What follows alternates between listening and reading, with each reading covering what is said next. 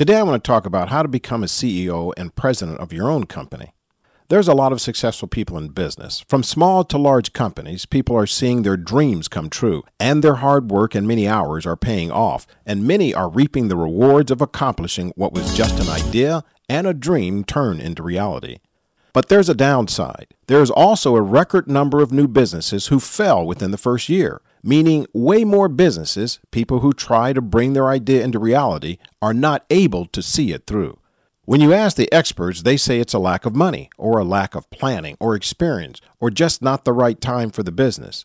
Well, maybe sometimes, but I have a habit of not relying solely on the experts. I've seen many successful people, companies start with no money and no plan, and yet as they pursue their vision, the money and plan started to unfold and their business and careers grew. A quick note for anyone who's starting a business plans are good to have, an idea of how and where you're aiming your energy. But remember, the most important factor, you must be very flexible. You must be willing to abandon the plan and rewrite it in the middle of your success travel to move forward to your goal. There are some of the largest companies in the world where the idea they started off with is not the same success you see today. The key word is to stay flexible and open to change. Let me get back to our subject.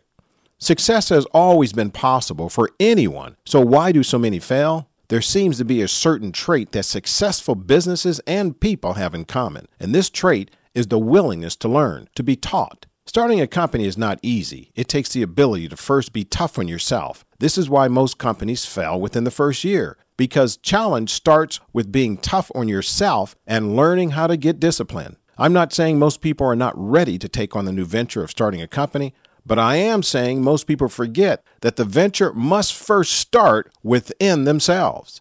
If you're already not good at finances, planning, being disciplined, doing tasks in your own personal life, remember this will also transfer into your business and company. I use the same quote for most of my business clients. If you want the seat, it comes with the heat. Everyone wants the seat of success, but it also comes with extreme responsibility. And you must be willing to learn what this is. And if you are truly ready for the circumstances in business, that will, not maybe, but will come your way. I believe anyone can run a business, and you can find through many social media outlets how to get your business license, and what formation setup, how to make a business plan, what bookkeeping software to use, how to write a lease, and on and on. But the one thing that I don't see is how to prepare you to overcome you to do the things it will take you to become successful. Like many athletes from tennis, football, soccer, basketball, baseball, and so on, the one thing they all do is practice.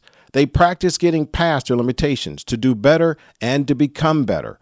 This is the same for business owners. You must practice to become a better you to overcome your limitations in business. Stop looking outside for your success. You already have it, and you know what it takes. You need to get trained, and you need to practice. Are you ready? Contact me on how to get started. Make it happen. I'm Chris Fantastic Powell. Thank you for listening.